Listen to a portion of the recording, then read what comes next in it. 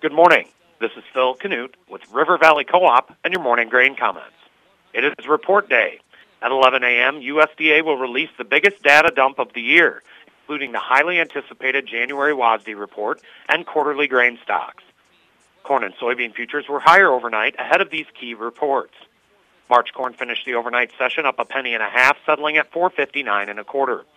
March soybeans were up 8.5 cents, settling at $12.45.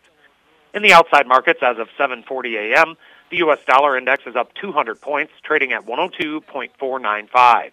February crude oil is up $2.22, trading at $74.24 a barrel. Precious metals are all higher. Industrial metals are also all higher. The electronic mini Dow Jones is off 191 points, trading at 37,736. Position squaring ahead of an important government report and sharply higher crude oil futures supported corn and soybeans overnight. Even if there is other news out there floating in the atmosphere this morning, it means nothing to traders.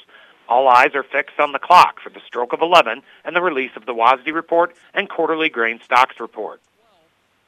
Why is the January WASDE report so important when compared with other monthly supply and demand updates? Many would argue that the January report is the most important monthly supply and demand report of the entire calendar year, as it finalizes production figures for the current crop year. On today's report, traders expect very minor changes to acreage yield and production figures. However, as with any USDA report, one should not be too sure of oneself until the report is published. The government loves surprises, so be prepared for anything.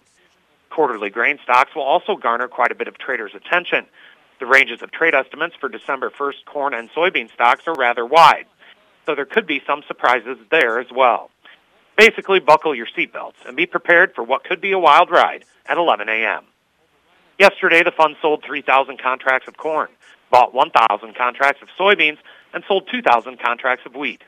They are now estimated to be net short 205,950 contracts of corn, net short 23,870 contracts of soybeans, and net short 60,080 contracts of wheat.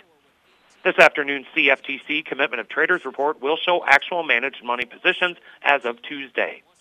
From a chart perspective, March corn finds initial support at the overnight low, 457, followed by the contract low charted on Tuesday, 451 3/4.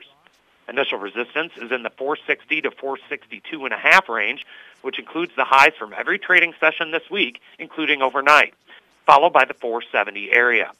March soybeans find initial support at 1237, the overnight low, followed immediately by the 7-month low charted on Tuesday, 1234. Initial resistance is at 1250, followed by the 1280 area, and then 1290 3/4 to 1296 3/4, the chart gap from last Tuesday. Opening calls are higher.